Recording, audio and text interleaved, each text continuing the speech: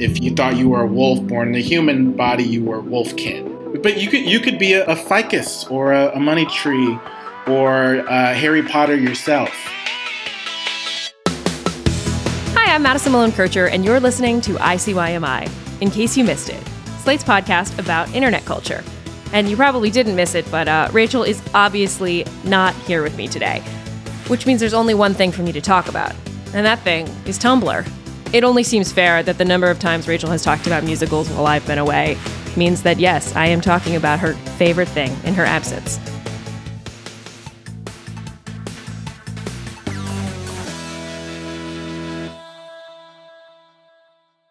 We thought we would take the opportunity to share with you an interview from one of the earliest episodes of ICYMI, but one that still feels strikingly prescient today, especially given the recent mass shooting in Buffalo, New York, allegedly perpetrated by an avowed white supremacist.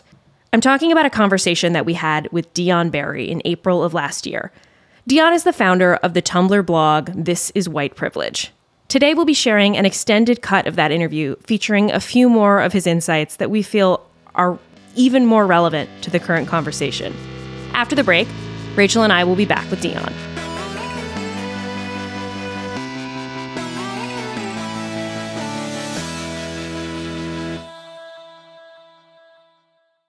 All right, we are back with our interview with Dion Beary, who, as I mentioned, is the creator of the Tumblr blog, This Is White Privilege.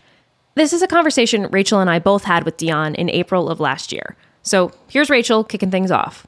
First, thank you for joining us in this Truly wondrous time. So I guess my first question is, when did you first join Tumblr? Okay. So I first joined Tumblr in the year of our Lord 2010. God. I was in my college dorm room with my roommate, Michael Schramm. We were doing homework and he just turned to me and he was like, you know what? We should get Tumblrs. And I was like, why? And he's like, because I think it's really good for musicians and it's really like artsy and stuff like that. So we should get Tumblrs. And I was like, okay. So I signed up for my Tumblr in 2010. And that's kind of how it started.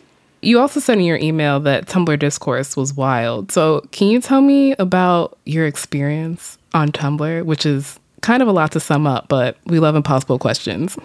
Yeah, so I guess it really starts with, when I signed up in 2010, I was just starting to get into socialism as a concept. So that was just what I was putting on my Tumblr. And then that's kind of where the followers started to come in. I will say at the beginning, it was fragmented, right? There was a socialist Tumblr. There was a feminist Tumblr. There was a Black people Tumblr with all these different little political sub-pockets that were going on that eventually converged into one big thing that turned into what we would all call Tumblr discourse. So we should probably talk about your moderator era, yeah? I remember that there was a VMAs. It may have been the VMAs in 2013. And that was the first time I saw a real convergence of the multiple different Tumblr discourse sections. I remember that night was Tyler, the Creator, winning a VMA. And that caused a big argument. And that's the very first big political argument I ever remember on Tumblr. Because the discussion was, Tyler, the Creator, is homophobic. Oh, he's also misogynist. But he's pro-Black. But you can't judge Black people for what they create to get out of poverty. So it was like a big thing that was going on. And that's when I first started to use that term white privilege, or when I first heard the term white privilege. And that's kind of what prompted me to start This Is White Privilege, which was the Tumblr blog that I moderated. So I guess in your own words, can you kind of describe what you think This Is White Privilege did and what kind of gap you see it filling in the discourse? In the discourse, I'll say that the legacy that it had was that there was a big offshoot of other This Is Blank Privilege blogs. Mm-hmm. I think the gap that it filled was it took a very complex topic, which was privilege, and it simplified it into these small bite-sized chunks that were easier to understand. And the kind of basis of the blog was oh, if you're someone who doesn't believe in privilege and you say, oh, show me an example. Well, here is a million bajillion examples of how white privilege works and how it functions. Dion, for maybe some of our listeners who weren't online in the era that was Tumblr, could you describe like a quintessential "this is white privilege" post, or your platonic ideal of a "this is white privilege" post? Oh, yeah. The post would be a really simple text post. It would just say something like, white privilege is textbooks being written by people who speak the same dialect that you speak. Another example would be like, white privilege is every hiring manager that you meet looks like you. Little things like that. It was really almost a list of microaggressions, if you will. I tried to avoid doing big, long essays or anything like that. Just stuck with just like small, everyday examples of how white privilege impacts the lives of people of color. What was your inbox like? My inbox was very fraught. There were a lot of people who were very angry about the blog. You know, it's Tumblr in 2013. There are rape threats and death threats, and there's racial slurs. All of that stuff was being kind of hurled at me on a pretty consistent basis. And then there was just legions coming into the inbox who wanted to submit stuff when the blog first started to take off. And I haven't looked at it in years, so I can't remember how many followers it ended up in, but you know, it was tens of thousands of followers to this blog who would submit examples of white privilege. So, I mean, looking back, I probably wouldn't put myself in that position again to, on one level, have people hurling racial slurs at me, and then on the other level, have people listing out all of the ways in which society finds me unequal.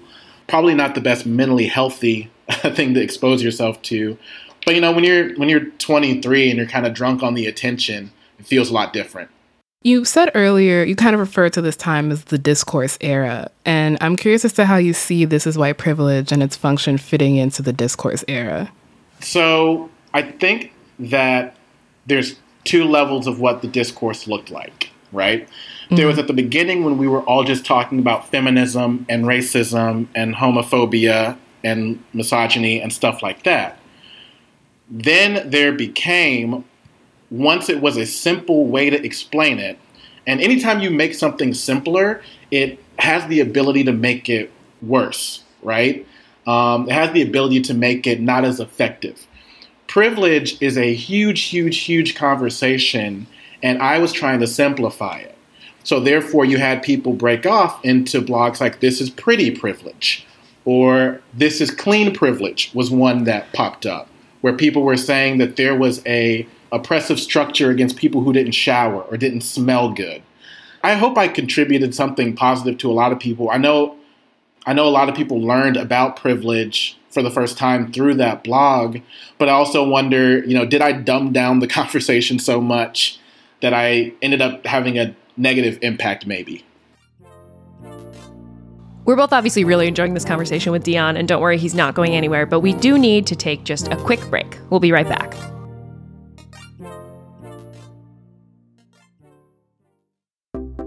Hey, ICYMI guys. If you love our podcast, then consider subscribing to Slate Plus. Number 1, it means you will get no ads on any Slate podcast. Number 2, it means you'll be supporting not only our show, but every Slate show. And number 3, I've lost count, I think we're at 3, you'll get bonus segments and extra episodes of shows like Slow Burn, Amicus, Political Gabfest, Culture Gabfest, Mom and Dad Are Fighting, the list goes on and on, lots of good stuff. You'll also get unlimited reading on the Slate website, which means access to every article and every juicy advice column without ever hitting the paywall. Just visit slate.com/ICYMI Plus to sign up. That's slate.com/ICYMI Plus. All right, we are back with Dion Beary, the founder of the Tumblr blog, the infamous Tumblr blog, This is White Privilege. And once again, Rachel's going to take it away. I'm kind of sensing some ambivalence about the place that This is White Privilege and the legacy that the blog has. And so why did you stop moderating it? What was kind of the breaking point? So I think it burnt out in the sense that I became interested in other things. I heard someone describe Tumblr once as the abandoned clown factory on the other side of the internet. That's really good. But part of it is like I had an urge to make it transactional. I had the urge to make it into a website or to publish it into a book or something along those lines. But I think the ambivalence really comes from, I don't like dumbing down the conversation. I think that when I was 20 or 22, I felt like I knew everything. And I felt like it was so simple and it was so black and white and so easy to understand. And that if you disagree with me, that means you hate black people. And if you don't like the way I run the blog, it means that you're just a racist, period. And I was just so full of like vinegar and anger. And I just don't think that reflects the way I feel now. At 31, I feel a lot different about how to express some of that stuff than at 21. I mean, if I ever had to go back through and read probably some of the ways I spoke to people on that blog, I would probably be embarrassed. I'd probably want to go back and apologize to them. I'm curious, actually, did you see the Times op-ed from the person who ran your fave is problematic? Because it really touches on like a lot of the things that you're saying. No, I would love to read that because your fave is problematic holds a fascinating place in the discourse too, I think. Definitely. But what do you think of it? Tell me about that place it holds. Yeah, so your fave is problematic was great because great and horrible in the sense that the internet. Also, yes. I think that it also did a similar thing that This Is White Privilege did, which was it was a format that was so digestible and easy to understand that it taught people a lot and also dumbed the conversation down so much that it was difficult to come back from. The same person who called Tumblr the abandoned clown factory also said that Twitter sometimes threatens to reach the Tumblr event horizon. And I think that This Is White Privilege and Your Fave is Problematic were part of that event horizon where the conversation got so easy that you no longer had to think to participate in any of this stuff. We weren't teaching any critical thinking. We were discouraging critical thinking. There was a time where we said that it was problematic to ask a question.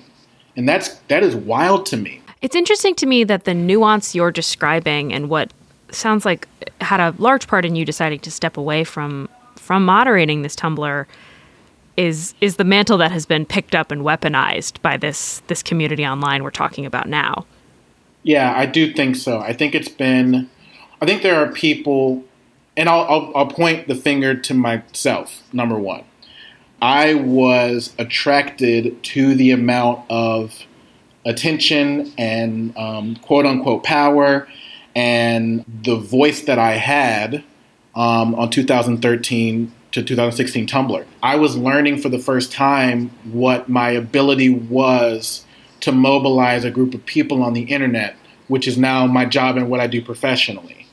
But there's something that will always rot what you bring to the table when part of your motivation involves the power you get from it, the serotonin shot in your brain when you can force Tyra Banks to apologize for a character she played on a fake reality show 15 years ago. Do you kind of see a lineage between, I guess, This Is White Privilege, but also kind of that Tumblr discourse of like 2013 and the internet today? So we've kind of circled around this point. Yeah, I'm wondering if you guys do. I feel like I've been on a thing today, but I think there's an influence on what we were doing on Tumblr at that time frame. I don't know if it's just looking at it from my narrative scope, in the sense that I learned about a lot of the stuff for the first time on Tumblr, and then I was able to take it to other places. Now when I see a phrase on Reddit or Twitter or TikTok that I first heard on Tumblr, like, of course, I connected with Tumblr, but did Tumblr actually have a legacy on the whole internet for that? I'm not sure. I know that other social media channels did not feel, to me, to be breeding grounds for those conversations. To me, they happened on Tumblr. Yeah. I mean, I hesitate to say this, even though it's semi-true. I kind of grew up on Tumblr in that I got on Tumblr when I was in high school, which I think is when your brain is the softest and therefore the most susceptible to a lot of this stuff. And it's been interesting seeing the way, as you've said before, the kind of raw anger you have at that age change into something different. And so I don't know if it's Tumblr specific or the fact that we all just retread the same things every 6 years on the internet because the internet has the memory of a goldfish, but so much of what's happening right now is like so deeply familiar in a way. And I don't know if it's just because there's a new generation of people who weren't on Tumblr and therefore aren't nearly as exhausted by it, or if it's just like we're just cycling back. So I'm a professional wrestling fan. That was my first fandom I ever had. And I think that what you're saying is a very similar thing that you might see there, where, you know, people get so angry about something they might see on their screen. And I'm not angry about it because I'm like, nah, man, we did this 7 years ago with a different wrestler. Like, it's the same thing. And there's a concept in wrestling that you can repeat the same angle or the same story or the same character every 7 years because enough people have cycled in and out that, you know, people really don't remember or they think it's fresh. So I think that's a similar thing to what we're experiencing in our current discourse, the current mobilization of anger that we see. I don't know, maybe it's the idea that you get older, you move to the center because you've had a lot of these conversations, or you get older and you feel like the center has now shifted onto you. But it's kind of complicated to pick it out. We'll see at 41 how I feel about it. We'll check back in 10 years. If you could go back to 2010 or the day that you decided to start This Is White Privilege, knowing everything you know now, would you still do it? Me, with the same mindset I have now, I wouldn't. I don't want the smoke. I don't want those problems. The earlier part of my career was really trying to be a provocateur. But I think that people learned good things from those blogs. I don't think everything that we learned was bad. I just don't personally look back on that as something I'm proud of necessarily. It helped me understand how to build an online community, but I'm not necessarily proud of the way that it made me behave. I think our last question is, how do you think This Is White Privilege would be received if you started it tomorrow? I think that it would work extremely well on TikTok. TikTok works in small, digestible bits. It's an audience of people who are primed to relearn a lot of this language and primed to redefine a lot of it. You know, if I got on the app right now and just started reading them off one by one in each video, I think many of the videos would start to blow up. Because social apps have determined that the more you can get somebody to comment and argue on your post, the more they will show it to more people. So I think it would be received well today. If it was the exact same format, I think it would be received well on Twitter. It works on Instagram. And I don't know that that's necessarily a good thing. I don't think it's a good thing that the same exact conversation in the same exact format that we had 8 years ago would basically still function the same way today. It's an exhausting thing to kind of go back and forth. When Trayvon Martin, his murderer, George Zimmerman, was found not guilty, that was a shift for me in my mindset, almost like a throw in the towel moment. Well, if we can't win this one, what can we win? If you can walk out on the street and murder a black teenager for no reason, then, you know, what are we in this for? And for a long time that formulated as anger, and eventually it just kind of hardens into this focus on what can we actually do? How can I actually stop a black kid from being shot in the street? And my response to that is never yelling at some random person on Twitter with 100 followers who used the N-word because he heard it in a rap song. That's just not what I have the energy for anymore. I don't see the validity in mobilizing the entire social media army against relatively small stuff like that, if that makes any sense. Not that I think white people using the N-word is small. Please, no one quote me on that. Not what I'm saying, but still. I know I said that's my last question. My actual last question, which is more of a fun question, depending on what you answer, is, what is the absolute wildest take you remember seeing on Tumblr? That the Other Kin group that was there. I don't know if you remember Other Kin. I do. But in case hypothetically someone on this call does not, could you describe it? An Other Kin was a person who believed that they were a non-human of some kind. The comparison that they would use would be, transgender people. You might say, oh, it's a man born in a woman's body or something like that. That's older language people used to use. That's kind of the language that Other Kin would use for an animal or a cartoon character, or plant, or something like that. So if you thought you were a wolf born in a human body, you were wolfkin. Oh, so it's like species dysphoria. Similar, but you could be a ficus or a money tree or Harry Potter yourself. Wildest discourse I ever saw was that it was wildly inoffensive to be somebody else's kin if they had claimed it first. So if I was Batman kin, right? That means I am the only one who's allowed to be Batman. And if I encounter someone who also claims to be Batman kin, we have to figure out who posted it first on Tumblr. And it's extremely problematic for that person to claim to be a kin of a thing that is my kin.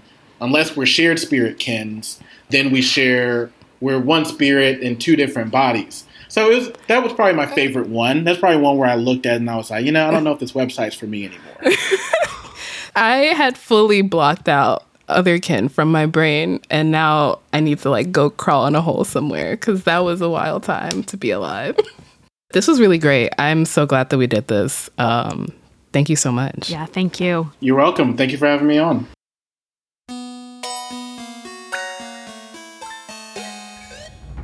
Once again, that was a conversation with Dion Beary, the founder of the Tumblr blog This Is White Privilege. All right, that's the show. We'll be back in your feed on Saturday, so please subscribe. It is the best way to make sure that you never miss an episode. Leave us a rating and review in Apple Podcasts or Spotify, and tell your friends about us. Seriously, please, tell your friends about us. We really appreciate it. You can follow us on Twitter. We are at ICYMI_pod, or you can always email us, ICYMI@slate.com. ICYMI is produced by Daniel Schroeder, Rachelle Hampton, and me, Madison Malone Kircher. Alicia Montgomery is Slate's VP of Audio. See you online, Rachel Voice, or on Tumblr.